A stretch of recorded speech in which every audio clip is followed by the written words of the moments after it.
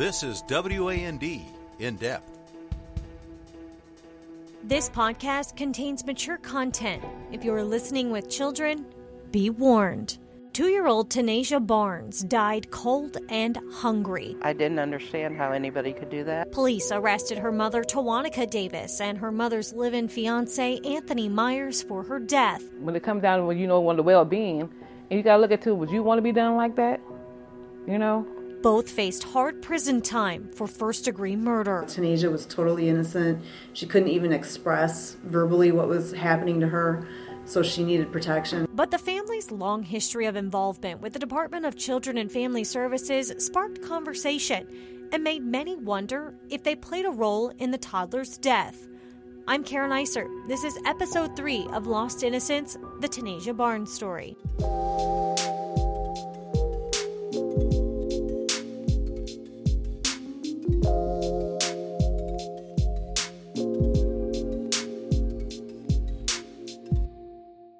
History with the Department of Children and Family Services. We knew that the little girl was in a foster home. He told us that he was getting her back. That's Renee Hutchinson. She was Anthony Myers and Tawanica Davis's neighbor. Like most neighbors, she and her husband hung out with the couple from time to time, but for the most part, Myers and Davis kept much of their lives private. My husband had been in the front door. And other than a lack of furniture, as you walked in, you never would have thought.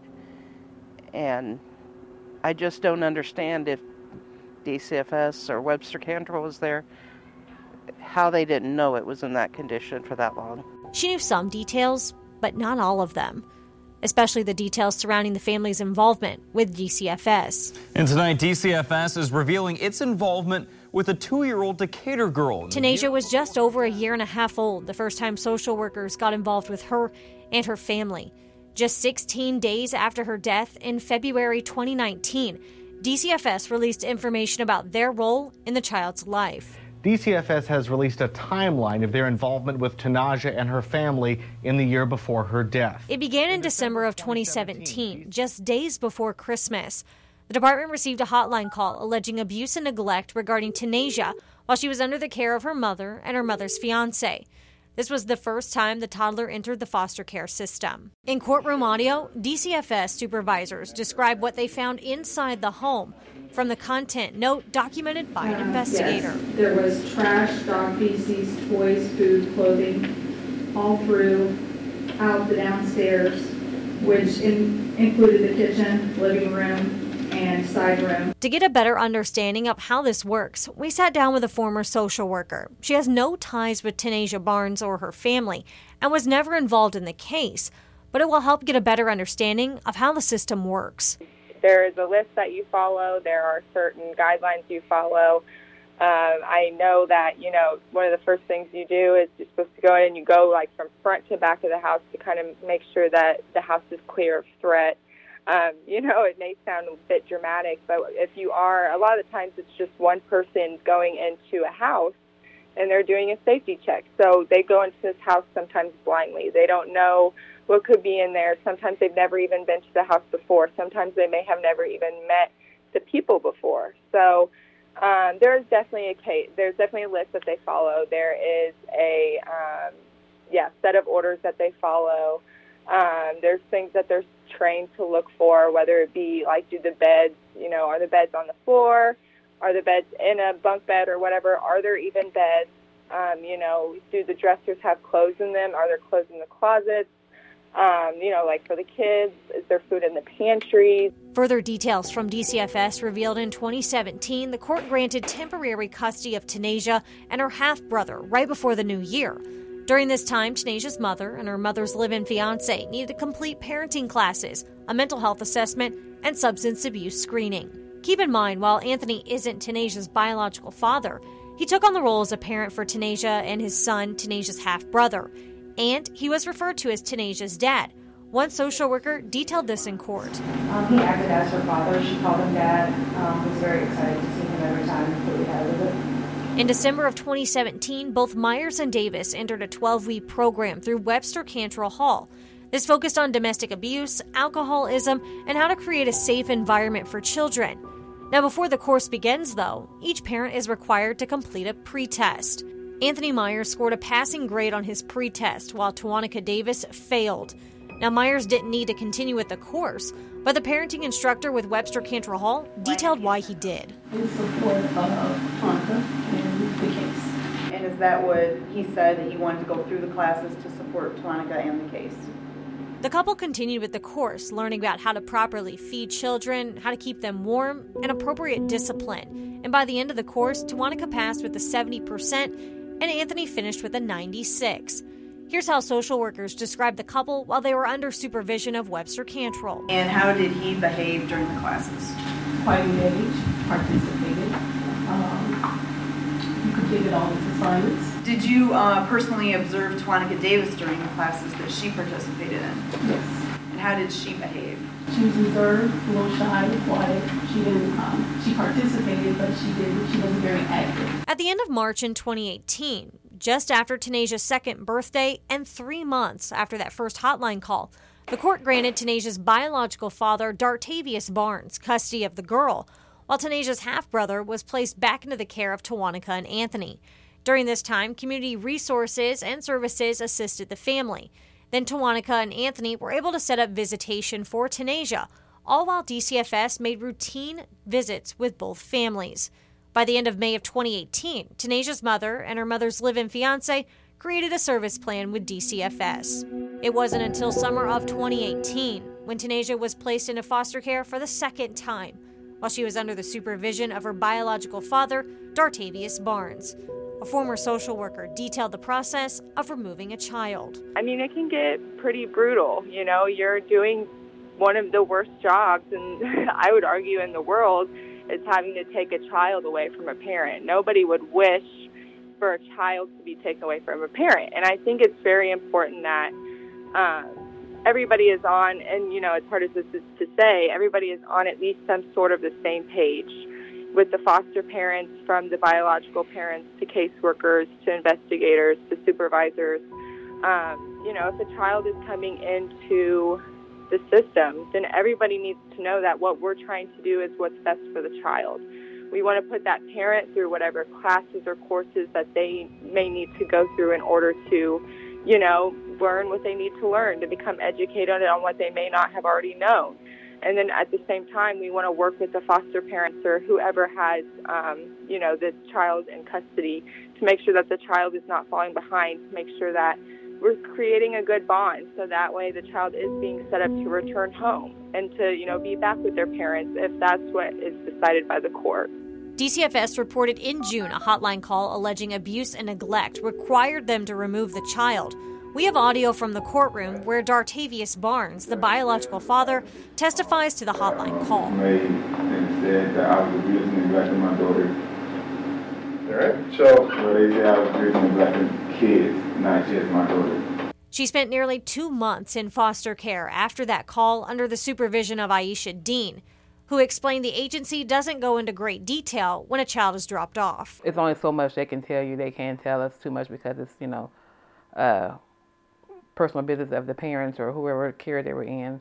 They could just say, you know, they'll call you and ask you, we have a child, a 2-year-old, you know, they'll give us a raise. And if anything like health-wise, they'll tell us that.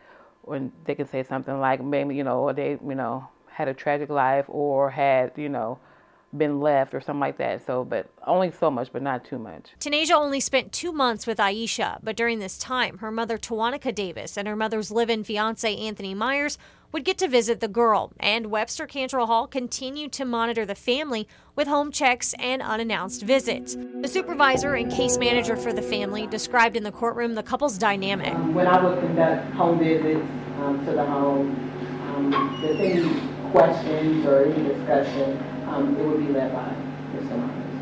Many testifying Anthony was the head of the household, while Tawanica was more reserved and would follow instructions from him. By the beginning of August in 2018, the court ordered Tanasia to return home, but again, not without supervision from Webster Cantrell Hall. Our former social worker, unrelated with the case, details the court process for us. All social workers and, you know, private agency workers alike are working on behalf of court orders. So for the most part, if we are, taking away a kid or reuniting a child with a family, it is all on court order. So whether that be visitations or permanent reunifications or whatever, it has already, for the most part, been in front of a judge, and the judge has ordered in one way or another. And then what the social work agency or DCFS is responsible to do is then follow those court orders. Aisha Dean, Tanaja's foster mother, had to say goodbye, which she said wasn't easy, but it's something she was prepared for. I don't know, you can't get too attached to him, but I'm sure you were able to get attached. You can't help but to. They're with you every day. That's one of the hardest things being a foster parent is getting attached to the children. When they go home, it's like, but most of the time it's not like, okay, they're going home tomorrow. So they usually try to tell you or get you ready, okay, well, in a couple of months, mom or dad or whatever, whoever's getting a child, doing pretty good. So, and they took all their classes and everything, so-and-so will be ready to go home. So it's like that, which it helps a little bit, but sometimes it really don't ease it, because the longer you have it, the more attached you get to them, so, yeah. Do you ever get worried whenever? Every time, every child I had and they go home, I always pray. A month later, another hotline call, but this time investigators found nothing that would suggest the child was in danger. And by October 24th, 2018, upon recommendation by Webster Cantrell Hall and the family's cooperation, the court ordered the case be closed and the child welfare involvement ended. A former social worker, again not linked to the case, explained once a case is closed, all communication between the social worker directly involved ends. Professionally, you should not revisit. You should, and I think I'll leave it at that. Professionally, you have your time with the client, and once that case is up, then your time seeing them is up. And we prepare our clients for that. We prepare ourselves for that. A lot of the time, whenever you receive a case, you have it for, a year, or it could be 4 years. It depends. So you prepare yourself and you prepare your clients for that. But once a case is closed, you are professionally not supposed to revisit or, contact really those people. They've moved on and they may have other resources that are helping them. October 2018 was the last time Tanaja's biological father saw her, and it was the last time many would see the child alive. The last interaction DCFS had with Tanaja and her family was in November of 2018, and it was just an information call made with concerns about lack of immunization for the 2-year-old. DCFS reported there was no investigation because nothing could prove the allegations to be true. 3 months later, Tanaja died. It's a day Renee Hutchinson won't forget. I've been a child abuse advocate for a while, and just knowing that she needed justice, and if I would have known that she was in there and what was going on, I would have spoke up a long time before that. DCFS turned over all information and reports they had with Tanaja and her family to law enforcement. Just weeks after her death, the department released a statement saying, part, DCFS is devastated by the loss of Tanaja Barnes. Over the coming weeks and months, the department will work with the new administration to increase staff of caseworkers and investigators, review practices on family involvement, and improve communication with the community of professionals involved. In May of 2019, the child's biological father, Dartavius Barnes, filed a wrongful death lawsuit against Webster Cantrell Hall. The case is ongoing, and the next hearing is set for May of 2021. Next time on Lost Innocence, the Tanaja Barnes story. It's so difficult to read the reports, look at the photographs, and think about the egregious facts in this case. A mother and her fiancé faced hard prison time for the death of 2-year-old Tanaja Barnes. We'll head inside the courtroom. As one pleaded guilty to murdering the child, and the other one faced a jury. Because what they did to her, there was no time in the world that can bring her back, or, it's just, I think they got a slap on the wrist. Then later, a revamp for DCFS. I think all of our systems could use a revamp, if I'm being honest, but I think especially the social work and private agency systems and stuff like that, they need to get maybe a little bit more recognition because it is hard. State lawmakers beginning to analyze the department. The House Adoption and Child Welfare Committee shall please come to order. As they work to make changes. I said, but this is a royal mess that needs to be cleaned up. This is Lost Innocence, the Tanaja Barnes story. Our next episode will drop on March 4th, 2021 on WAND In Depth. Be sure to hit the subscribe button and leave a review to tell us what you think. And for the latest news on this case, head over to our website, WANDTV.com.